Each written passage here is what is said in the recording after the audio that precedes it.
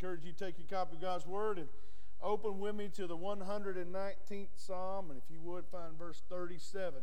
Psalm 119, verse 37. Appreciate you so much for making it a priority to be in the house of the Lord today. If you're watching us online today, thank you so much for being with us. And know that we love you, and we're grateful to God for all of you. And we're just thankful that you took the opportunity to be a part of worship at Heflin Baptist Church this morning. Psalm 119. We started this year in the 119th Psalm back on January the 5th, I believe. And we made it through the first 36 verses before the pandemic kind of changed everything about what we were doing and how we were headed. And it's changed more than we can probably recognize about our lives. But as we get to this point of the year, the Lord really stirred my heart about returning to this chapter and just regaining a focus on the Word of God and the impact that this Word has on our lives. Psalm 119, verse 37. If you found your place and physically able, stand with me in honor and reverence to the reading of God's Word. Psalm 119, verse 37 through 40. Here's what the Word of God says. It says, "Turn away my eyes from looking at worthless things and revive me in your way. Establish your word to your servant who is devoted to fearing you. Turn away my reproach which I dread, for your judgments are good. Behold, I long for your precepts. Revive me in your righteousness." Pray with me. Father, in Jesus' name, may the Son of God be glorified today through the faithful proclamation of the gospel.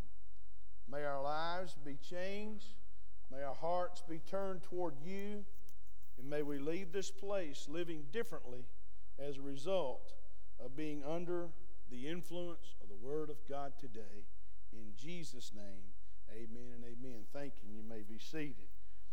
I'll remind you, I was told them in the first service, I use my glasses to read and stuff now, but after I read and begin to move around, these progressive lenses take a little getting used to. I've never had lenses before, but they tell me I'll get used to them in a year or two. And but I told them all they do is progressively make me dizzy, and so I have to just use them sparingly at this point. So I'm learning a new normal there too. But today I want to speak to you about the pathway to abundant life. If you'll remember from our earlier studies of the 119th Psalm, we learned that the 119th Psalm, of course, is the longest chapter in the Bible, not just in the book of Psalms. It's 176 verses. It's broken down into 22 different stanzas.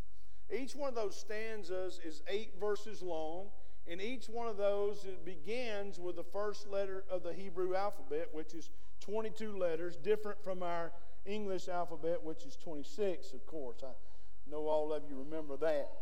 But this stanza, verses 33 through 40, is one where the psalmist shares his total commitment to the Lord and His Word. There's some key words that we read just a moment ago in verses 37 through 40, when we read the words like turn, the word establish, behold, and revive. Each one of those words is key to the understanding of this psalm and this passage, and they all indicate a desire to live an obedient and faithful life before the Lord. I believe we all really want that to be our testimony, and I believe that the Word teaches us today how that desire can become a reality. In describing this section, one of my favorite Bible teachers and commentators that I was introduced to about 22 or 3 years ago, Dr. John Phillips, who's with the Lord today, when he wrote about this stanza of Psalm 119, he said this about it. He said there are 4 portraits of the man of God in this stanza. One is the portrait of a sojourner. One is the portrait of a soldier. Also, we find the portrait of a servant. And then finally, we find the portrait of a saint. See, as a sojourner, the man of God realizes that he's a traveler. He's a stranger and a pilgrim in this world. He does not have a home, but thank God he's headed home. Amen? This is not our home. We're just passing through. The sojourner, the pilgrim, or the stranger, he desires to be faithful throughout his journey, and he wants to be completely devoted to the Lord. As a soldier, the man of God realizes that he's to keep his life in line with the Word of God, and in doing so, there will be a struggle. There will constantly be a battle between the flesh and what the Spirit of God desires for you to do. As a servant, the man of God must imitate the purpose of the ministry of Jesus, which Jesus spoke to us about in Mark 10:45, where he said that the Son of Man did not come to be served, but to serve and to give his life a ransom for many. And then as a saint, the man of God remembers the price that was paid for him to become a child of God. And because of that great price, he desires to live a holy life before the Lord. Jesus spoke about abundant living in John 10:10, where he said, I have come that they may have life and that they may have it more abundantly. See, even though Jesus came to bring abundant life, often God's people, I'm not speaking about the unbelieving world, I'm talking about people who profess to be redeemed by the blood of Jesus and be children of God. Often we settle for filling our lives with temporary pleasures that are void of lasting joy and peace. We look for what gratifies us momentarily instead of what honors God eternally. So the psalmist begins to describe this pathway today. And we're going to walk this thing together through this text today because it's one that can lead us to experience, embrace, and enjoy the abundant life that Jesus came to bring. The first part of that path begins with a direction for the future in verse 37. When we read about this, we find in verse 37, he asks God to turn him. It's used twice in this passage. And the psalmist is seeking for the Lord to do something radical in his life. He's expecting God and asking God to pull him away from the natural desires of the flesh that he might discover and that he might chase after his eternal purpose. So when we do that, we notice he begins talking about where his attention is focused. We're going to talk about two words here on direction. The first is attention. Now I know what I'm about to tell y'all is going to be shocking, and y'all probably going to gasp when I tell you this. But most of all my life that I can remember, and even to this day, I struggle with attention deficit disorder. I see the gas going across the thing. Everybody, Rusty's going, ain't no way, right? I mean, I can remember as an athlete, I was privileged to be a team. I was no good, but I was on the team. And I was a center, and there were times the quarterback would tell me the snap count in the huddle, and I'd have to ask him on the way to the line of scrimmage. Now, what was that snap count? I'm telling you, it was dangerous for me to be responsible for that. So anyhow, but I remember well of trying to read or trying to do things. And when I was coming up, they didn't call it attention deficit disorder. Now, I'm telling y'all, this is not something I dreamed up. I've certified. I've been tested and been diagnosed with attention deficit disorder. Now, I don't take medicine for it, of which most of you think you should. But anyhow, I probably should. But nevertheless, I can remember, when we were coming up, it wasn't that boy has an attention deficit. It was that boy just needs another good whooping's what he needs. If he can get one more, he'll straighten up. But, I can remember just drifting, my mind drifting. I can remember being in elementary school, even in high school, just drifting, just thinking about all these other things other than what I should have been thinking about. Well, that was during those times I can remember trying to read a page, and I would not be able to remember what I read because my mind would be so many different directions, and I struggled with that, and God has helped me tremendously, but it is still a real struggle. But this verse right here speaks directly to our need to establish and maintain focus on the Lord and His Word. Here's what the psalmist said in Psalm 141, verse 8. He says, "But my eyes are upon you, O God the Lord. In you I take my refuge." This is something that's really helped me along the journey is that when I began to struggle with wandering and thinking about and drifting, Taking refuge in God is a help. Now here's what Solomon said in Proverbs 23:26. My son, give me your heart. Oh, that's the key right there. Give me your heart and let your eyes observe my ways. Solomon, the wisest man apart from Jesus ever lived according to the Scriptures, he's saying, son, give me your heart and let your eyes observe my ways. See, our attention must be focused on the Word of God, and not only the Word of God, but the God of the Word. And I believe because where we look in life and where we focus our attention will always be responsible for shaping the way we live. A wise man told me years ago, I think I read it in Howard Hendricks' book, Teaching to Change Lives. He said this, he said, your life is shaped by three things. It's shaped by the people you meet, the places you go, and the books you read. Like I told you, I struggled with reading because I would get so frustrated. And if you live with someone or love someone who has an attention deficit deal, it's frustrating to you because they get sidetracked a lot. But can I tell you that it's also very frustrating to the person that's dealing with that? It certainly is. And I would get frustrated and I would just stop reading because I could not comprehend and remember what I read because my mind was going so many places. Sometimes I believe Christian people struggle with spiritual attention deficit disorder. We are unable to focus on God's Word and the Word of God and the God of the Word because we've got so much activity and so many things going on in our mind that we're unable to focus on what God is trying to teach us. The people you meet will shape your life. I always say this, everybody comes into your life is either a blessing or a lesson. Amen? Anybody had any blessings? Amen? Anybody learned any lessons? All right? Okay, me too. And I used to wonder sometimes, God, why did you let some of these mean people into my life? They're supposed to love Jesus. They're supposed to be, why? But God allowed those things to happen to me to teach me lessons that I could learn for future growth and maturity in the ministry. Very important. So people, places we travel, things that affect us. Well, I'd never seen those Wasatch Mountains till we went to Salt Lake City the first time.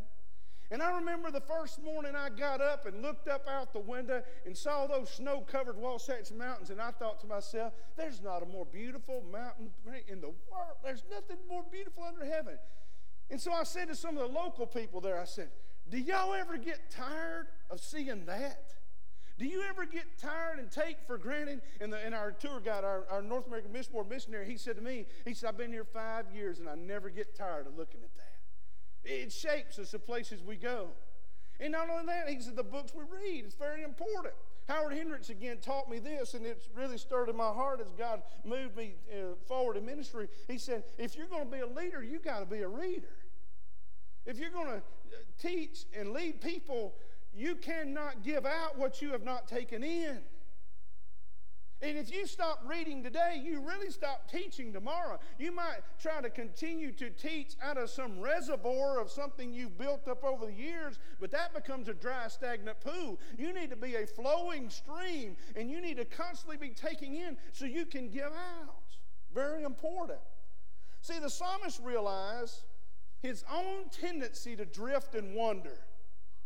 Hebrews chapter 2, the first 4 verses talk to us about the danger of drifting. And so many people are drifting today. When the things in this world that are going on ought to be drawing us closer to Christ and the cross, people continue to drift. We're all prone to wander. You do know that, don't you? The great hymn writer Robert Robinson, who wrote Come Thou Fount of Every Blessing, he wrote about that in a portion of that song where he said this, prone to wander, Lord, I feel it. Prone to leave the God I love. Here's my heart, oh, take and seal it. Seal it for thy courts above. The hymn writer understood. The scripture writers understand. The psalmist is telling us we're all prone to wander. We're all prone to stray. So the key to keeping our attention fixed on the Lord is right back there in Proverbs 23:26 that I read earlier, where Solomon said, give me your heart. How important is where your heart is? Well, Jesus had something to say about that in Luke 12:34, where he said this, "For where your treasure is, there will your heart be also." You know, over 30 years ago, I gave my heart to my precious wife. And can I tell you, she still gets my attention. Are y'all okay? It's all right. It's okay for the preacher to like his lady, amen? Hey, she still gets my attention. Yesterday we was watching the ball game. Y'all do know there was a ball game on this week. Okay, I was watching the ball game. And she just, we were just homely folk. We were just at home with nobody but me and Mama. And, man, I thought, boy, she sure is pretty. And I'm just grateful to God that she still gets my attention. Now, let me say this to you. When it comes to the Lord, what about how he gets your attention? Because he will either get your attention by speaking to you through this word, by guiding you by his Holy Spirit, or he may be forced to get your attention in ways you never, ever wanted. Not only does he speak about attention, but he speaks about attraction. See, when our heart's not fixed on the Lord, our minds and thoughts and eyes begin to do the same. Here's what the psalmist did. He was very direct in asking the Lord. He said, "Lord, take my vision away from worthless things." Wow. Kind of reminds me of a time years ago. This is going to be another shocking fact about my life to y'all. I am not a Black Friday shopper. I stand, I take my hat off, but my car will take. I'm not really a shopper at all. When I go to the store, have y'all seen the little diagrams? When a man goes to the store, he goes in, point A, point B, he picks up what he wants, he checks out, he leaves. When his wife and daughters go in the store, they go point A, point B, point C, point D, point E, point E, F, G, H. They just go all over the store and then finally leave hours later with what they first picked up when they went in.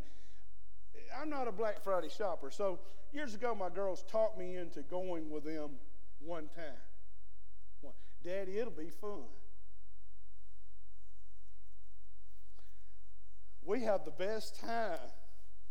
So we lived in a little community called Taylorsville, Georgia, population 402.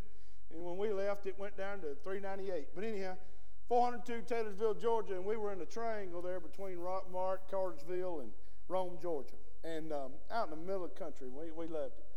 But anyhow, they finally built a Walmart there at Rockmart 7 miles from us. So they said, we'll just go down there 6 o'clock on Thanksgiving night day. They're going to have, it's going to be fun.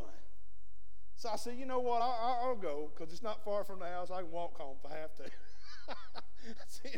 So I get there, and I thought, well, I'm just going to watch how these people do. And there were people huddled up around some of these special deals that they had. And then one thing was a camera, and over here was some printers and some other electronics things. Electronics seemed to be the thing people wanted most. And the girls had told me, said, Mama wants this camera. It's a very expensive camera, but it's on sale for $79, Daddy. She would just be so excited you get her that camera for Christmas. So I was going to wait and see if there might be a possibility I'd get one of those cameras.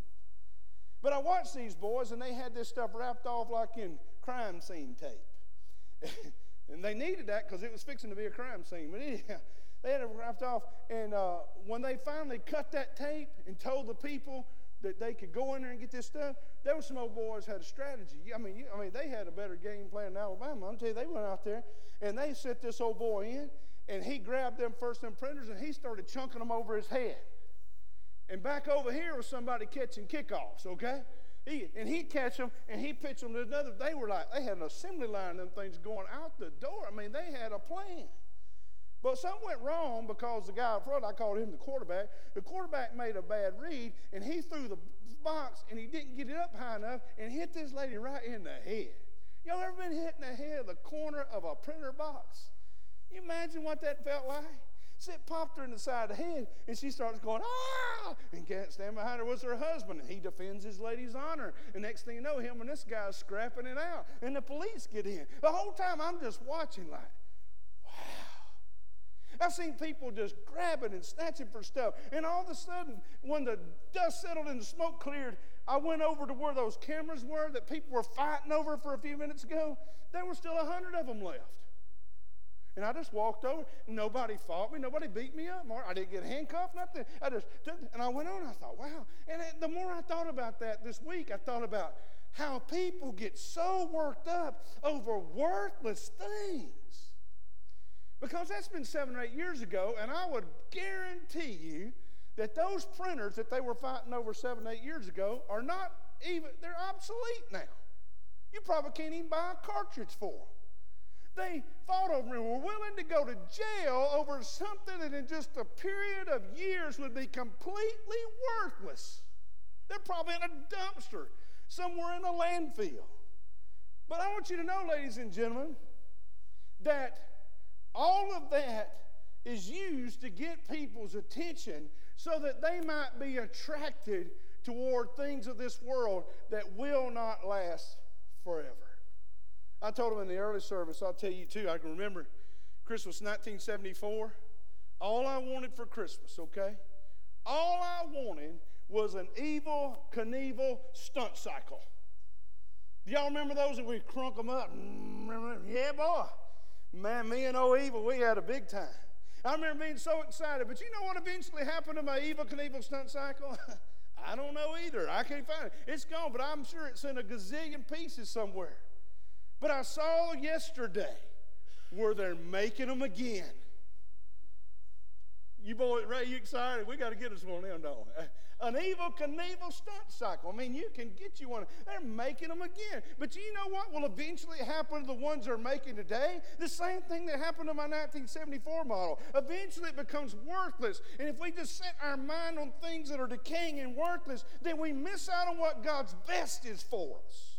See, human beings are prone to set their sights on things that are empty and worthless. Here's what John Phillips said. He said, how often we find ourselves gazing with an ever-growing desire at something suggestive, something sensual, something sinful, we're almost unable to turn our eyes away. Well, is there any help for that problem? Is there help for the man or woman that has their sights set on worthless things that may not be something trivial like a printer or something material, but maybe something that is tempting them towards something sensual or sinful that is evil that will destroy their life? Oh, yes, there's help. We find help with this problem of sinful attraction from the words of a man in Scripture who lost the battle over his own selfish impulses and desires, a man after God's own heart, King David himself. Think about David's journey. David started out with a bang, didn't he? Young shepherd boy, runt the family, youngest of his daddy's boys, comes over there and slays the Philistine. And man, he is all that in a bag of chips. Saul says, you don't live over your daddy Jesse anymore. You live at my house. God anointed him king even before Saul's death. But yet, when we find him at a time of war, when he should have been on the battlefield with his men, he was hanging out at the house. He wasn't just hanging out at the house, but the Bible said that it was an eventide, when it was late in the evening, and he'd just been laying in the bed all day long. He left himself open and vulnerable to the attacks of the enemy to the point that he didn't even realize it. And at his most vulnerable state, he walks out on the top of the balcony there, and there was Bathsheba. And you know how that story went. Not only did he fall morally, but he tried to cover it up by committing murder.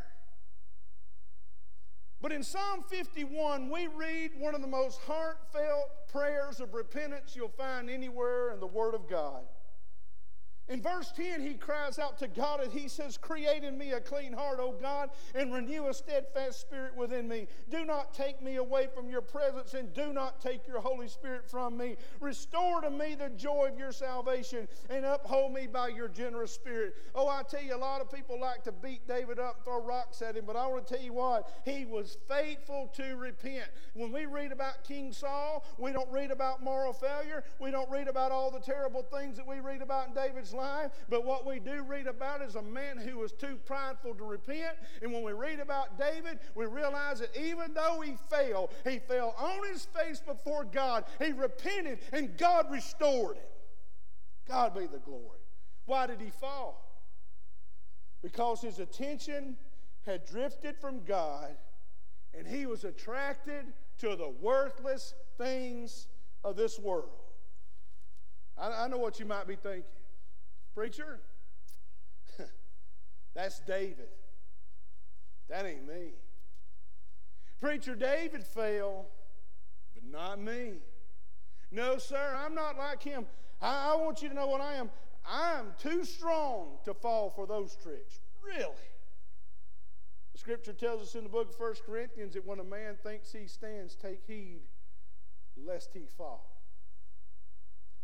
If you think for a moment that what happened to David or what happened to any other person that drifted from God, got their eyes on worthless things that cause them to dishonor God, would never happen to you, can I tell you?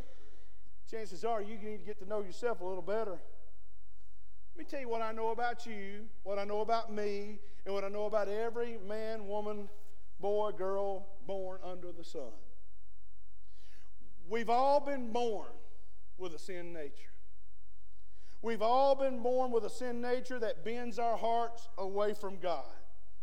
You've been born with a focus on yourself from birth. That was in you, it was in me, it's been in any other person. And that sin nature makes you want what you want, when you want, how you want, and you desire for the world to revolve around you and your stuff. That's how you are wired. That's how we all are wired. But when God overtakes our life, when He becomes Lord of all, when the Spirit of God dwells within us, He alone has the ability to bend our sinful nature toward from the temporary things of this life toward the eternal things of His. Here's what Charles Stanley said. He said, we want to determine our own destiny and gain control over everything within our grasp. We want to know it all, be it all, and have it all. We only seek those things which will bring us immediate gratification. And in our totally self-absorbed condition, a state called human pride, we will have no desire for God.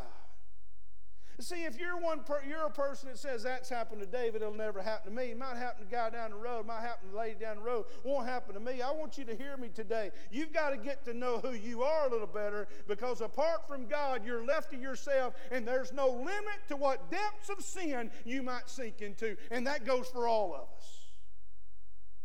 That's why we need a heart to be cleansed, so we can focus on what brings glory to God and not just personal gratification. I believe that. When believers have clean hearts, yielded toward God, then and only then are we capable of hearing and heeding the voice of God as He speaks to our soul. Here's what the psalmist did. He called on God to revive him. He called on God to quicken him. He called on God to make him alive. And he called on God to give him the renewed focus of what it meant to be a servant. Wow. The psalmist needed direction for the future. So do we. But also he talks about devotion to be faithful in verse 38. Well, it's a wonderful verse. Verse 38. Establish your word to your servant. It means something to be faithful in this fallen world that we're living in today. And if you're going to be faithful, there's some things you're going to have to be certain that are part of your spiritual discipline. James chapter 1, verses 22 through 25 give us a wonderful picture where James says that we're to be doers of the word and not hearers only, because when we do, we deceive our own selves. And then he talks about how people view the word of God. He said those that are just hearers, here's what they do. They take an occasional glance at the Word of God, but it doesn't change anything about them. But the one who is a doer, not just a hearer, he said he takes a long gaze into the Word of God. and it changes who he is. What he literally says is that the Word of God is a mirror to our soul. This morning I went by the mirror, and it looks as though most of you did too. Good. We went by the mirror. And when we went by the mirror this morning, we did for two things. The first thing we went to the mirror for was for inspection. We checked out what we had. And y'all like me, we just did the best we could, right? I ain't got much to work with, and I'm among friends. But anyhow, we just want you to know that you go to the mirror and you're inspecting. You get your comb out and you get your toothbrush and all this kind of stuff. You clean yourself up, groom yourself. Because once you make inspection, you have to make correction. And see, that's what the Word of God does. When the Word of God reveals that there is sin, reveals that there is a heart that is bent toward worthless, temporary things, then he has to make correction. And the only way he makes correction is for you to not just be a hearer but a doer. Not somebody who's just occasionally glancing at the Word, but somebody who's taking in a steady diet of the Word. I know people probably get tired of preachers telling you, oh, you got to stay in the Word, you got to stay in the Word, you got to let the Word speak to your heart and soul. And I want to tell you the reason we keep saying it. It's because it's true. If you remove yourself from the Word of God, if you remove yourself from the influence of God the Word and God the Holy Spirit, you are left to yourself and you're no match for the devil. You need this Word to be nourishment to your soul and to give life to your body. I'm telling you, you need this Word. And you need it to reveal what's really there so He can get you right. That's what we need. He wants us to be doers. So in order to be faithful, there's two words I want you to know. The first word is affirmation. The psalmist affirmed the power of God's Word and his need for the Word to effectively operate in his life. Ladies and gentlemen, we live in an age of disrespect and disdain for the Word of God. And because we do, we must draw near to God and His Word. Ladies and gentlemen, I believe we live in a day, I've been preaching it for over 30-something years now. This March will be 35 years that I've been telling folks Jesus is coming again. For almost 35 years, I've been telling folks Jesus is coming again. And can I tell you, I believe it more now 35 years later than I did 35 years ago. At any moment, any minute, any hour of any day, the Lord Himself could descend from heaven with a shout, the voice of the archangel, the trumpet of God, and the dead in Christ shall rise. The grave would give up the dead. And we who are alive and remain shall rise to meet the Lord in the air, and so shall we ever be with the Lord. Ladies and gentlemen, that could be a reality at any moment. And because that could be a reality, it ought to drive us to walk with God, and it ought to drive us to get ready for the coming of God. James said, we're to be patient, establish our hearts, for the coming of the Lord is at hand. There was affirmation, but there was also admiration. See, the psalmist was devoted to live in reverential awe and respect for God, because here's the question. In our world today, this type of admiration from the Word of God is somewhat absent. It's not totally absent, but it is somewhat absent. That in our culture today, a deep respect and admiration for the Word of God and the God of the Word is not very prevalent. So why is this so? Well, there's two things, I think. One is because of a disregard for the sovereignty of God.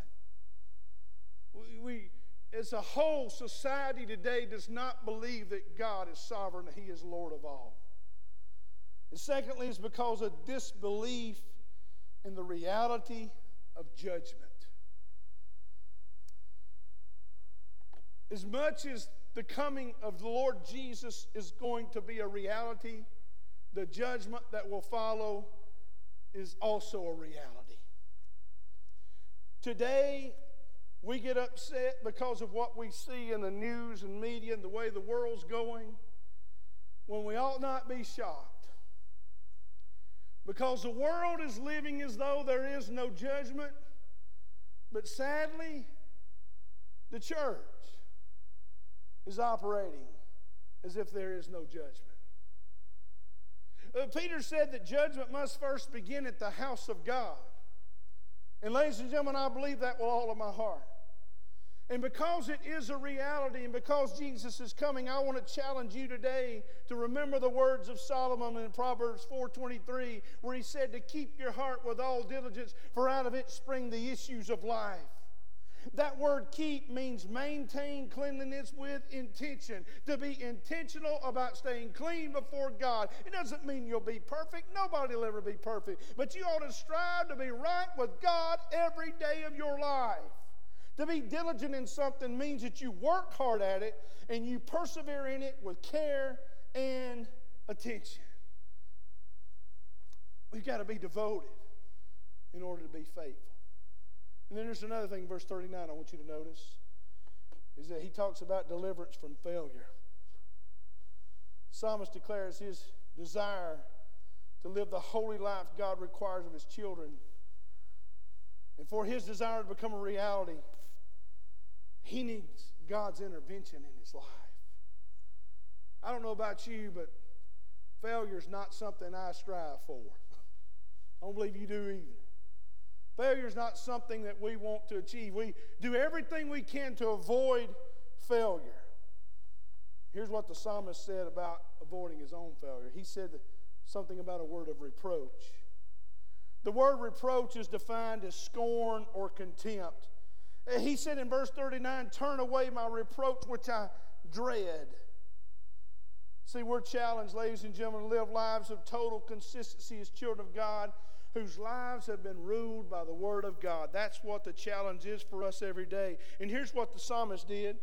He asked the Lord to do something. He asked the Lord to turn his heart away from the world so that he would not be a bad testimony of the good grace of God.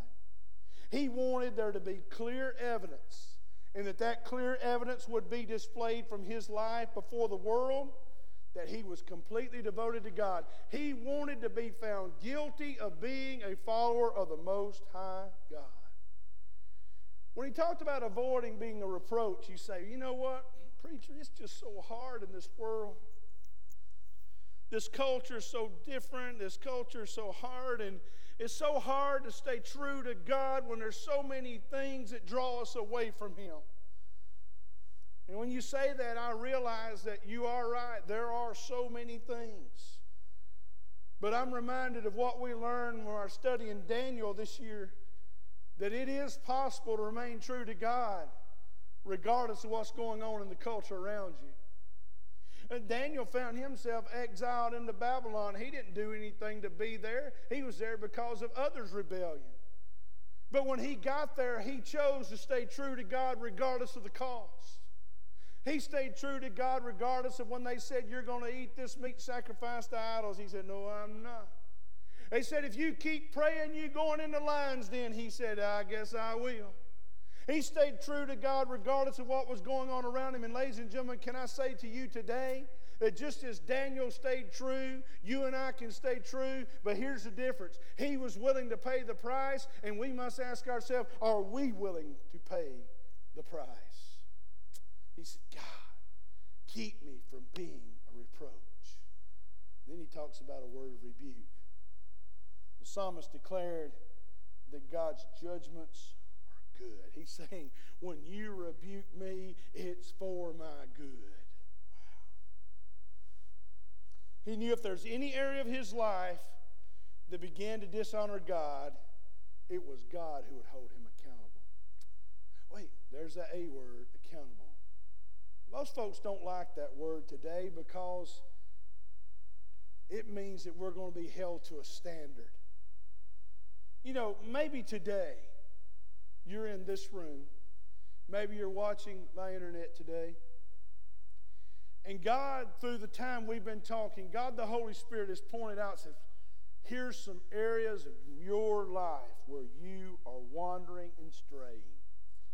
And what we tend to do when God the Holy Spirit begins to show us areas of wandering and stray, here's what we do. We begin to deny it. Then we disregard it to the point that we don't want to hear it. Now, if that's true of you today, I want you to remember the heart of this preacher. I don't use this book to point out error without offering a pathway to correct it, reproof. This preacher has not come to throw rocks at you today, but only throw ropes to you to help you. Not to push you under, but to help you up. And if God the Holy Spirit reveals to you through a word of rebuke and judgment upon your life where you might be wandering or straying, it is not a rebuke that seeks to send you further. It's a rebuke that is calling you home. My challenge to you today is that as he points it out, submit and surrender as the psalmist did and said, oh God, don't let me be a reproach. Then finally, verse 40, I want you to notice. He talks about dependence on the Father. Well, I love this part. Here's a question you got to ask yourself today. Who or what am I totally dependent upon? I've told you, I've lived the last 27 years of my life as a pastor knowing I was one Wednesday night conference away from being unemployed. That I get up on Sunday and tell people stuff they don't want to hear. That's not real comforting, amen? But you know what I've learned? Is that I'm dependent on Him. Yes, I love you. Yes, I thank God for you. Yes, I appreciate your faithfulness and your prayers and your support and all the things you offered us. But I must tell you the truth regardless of what it costs me. If I'm not willing to tell you the truth for fear of what it might cost me, I've got to ask myself, do I really love you? Wow. And the answer to that question is absolutely yes, I do. So when we talk about dependence, there's two words I want to mention and I'm done. The first word is the word maturity.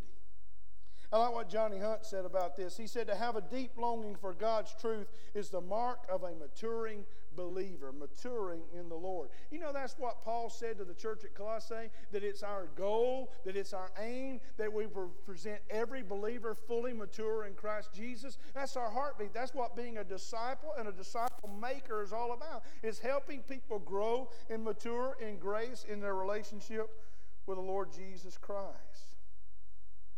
It's not only a desire to know His Word, but it's a desire to share His Word. Now, I told them this in the early service, and I'll tell y'all too. I think I said last week, I've learned so much from my girls growing up. I didn't have any sisters, so it was rather shocking to me to be in a home where there was no boys but me, and even our dog, Mo, she's a girl, and so I didn't have any males around, so I had to learn a new way of living. And here's some things I learned from my girls over the years. I learned a lot of new phrases. I learned what it meant to throw some shade. Y'all throw any shade up there? Y'all know what that means? Okay, y'all help me, because I didn't know what throwing shade meant. I didn't know what, they had all these different phrases and different words and crunk and all this kind of stuff. I didn't know what all that meant. Oh, Daddy, that's crunk. I don't know what that meant. But I remember one word they used to say a lot. Kate used to say this more, Kate. She says all the time, hey, Dad, man, that's kind of awkward. Boy, that was awkward. And everything was awkward. And I remember her saying that word a lot. I thought, man, that must be a new thing. But the guy sang a song earlier in the service, Great Are You, Lord. Mark Hall and Casting Crowns, my all-time favorite. Probably always will be. And I got a lot of favorites, but they're just like the cream of the crop to me. But one of the concerts we went to of theirs, and we've been to several over the years, Mark Hall began to talk about a song they wrote called One Awkward Moment. And it talks about when we get the opportunity to tell people about Jesus, sometimes we're afraid to because it puts us in a little bit of a awkward position. Even if you're used to talking about the Bible or talking about church and all this kind of stuff, and you've learned all the words, it's still somewhat awkward to make that transition from the natural to the spiritual and begin to stop talking about natural things to spiritual things. And here's what we're often reluctant to do. We're often reluctant to allow ourselves to be put in an awkward position because it may not turn out the way we expected. Now, here's what we do. And here's where Satan really gets us, okay? You don't want to talk about that stuff because you're not a professional preacher. You're not a professional minister, so you might fail. Friend, hear me today. For too often in America, we have based success and failure on the response of people and not on people's faithfulness to tell the story. See, if you are a person who is faithful to tell others about Jesus and invite them to follow him, you are not a failure regardless of the response of your audience. For too often, Southern Baptist Life, that's how we determine whether somebody's faithful or not. How much you give, how many you baptize, how many buildings you got, and how many people show up. Nickels and noses, buildings, bodies, and bucks. That's how we've determined success. Ladies and gentlemen, here's what success in the eyes of God is. Will you be faithful to tell the story of Jesus? Will you be faithful to tell others what he did for you? Because here's the mark of maturing believers, is whether or not you're not just embracing and experiencing the Word of God, but whether or not you're sharing it. I had this real spiritual guy tell me one time, well, I'm not much of a talker. Nope, not much of a talker. I don't tell people about Jesus. I just let them see him from my life. Well, that's fine. But if he's in your life, eventually his word and his truth will come from your lips. And you know what I found out about this little boy? Oh, he was a talker. When we started talking about NASCAR, I knew within 4 seconds who his favorite driver was. I knew what the man ate for breakfast on race day. No, he was a talker, but he talked about things he was passionate about. Nothing wrong with NASCAR. Don't go and preach or talk about that. No, nothing bad about that at all. Whoop, whoop. I mean, boogity, boogity, boogity. Let's go racing, boys. There's nothing wrong with that. But I'm telling you that if you've got a greater passion for anything or anybody under the sun than Jesus Christ, then you have idols in your life that have taken his place on the rightful throne of your heart. Got to mature. And that's what the church must do. Mature and go tell the story. And then finally, he gives us a word about mercy. Here's what he said. Revive me in your righteousness. Here's what he's saying. Lord, don't just revive me, but remind me. Remind me to do what? That I might pursue your heart, and that I might demonstrate the difference that your righteousness is making in my life. That it would be clearly evident to the world that I am not my own. I live differently because you are in charge of my life. So here's the question. Can we walk this pathway to abundant living? Can we? Can you as an individual walk that path? Yes. Can your family walk that path? Yes. Can this church walk that path? Yes. But there's a requirement to do so. And here's the requirement. Years ago, there was a little girl, lived on a big farm in Nebraska, went missing in a wheat field. Her parents couldn't find her. People who worked the farm couldn't find her. So eventually the whole community turned out. They searched the rest of that day up until the night, until it was evident they were not going to find this girl that night. Called off the search till the next morning at daylight. The next morning at daylight, they gathered together and they prayed. And one of the men said this, why don't we just all line up across this field and join hands? And let's walk hand in hand across this field until we find this little girl. Within just a short period of time, as they began walking, they found her. But it was too late. been bitterly cold the night before. She didn't survive.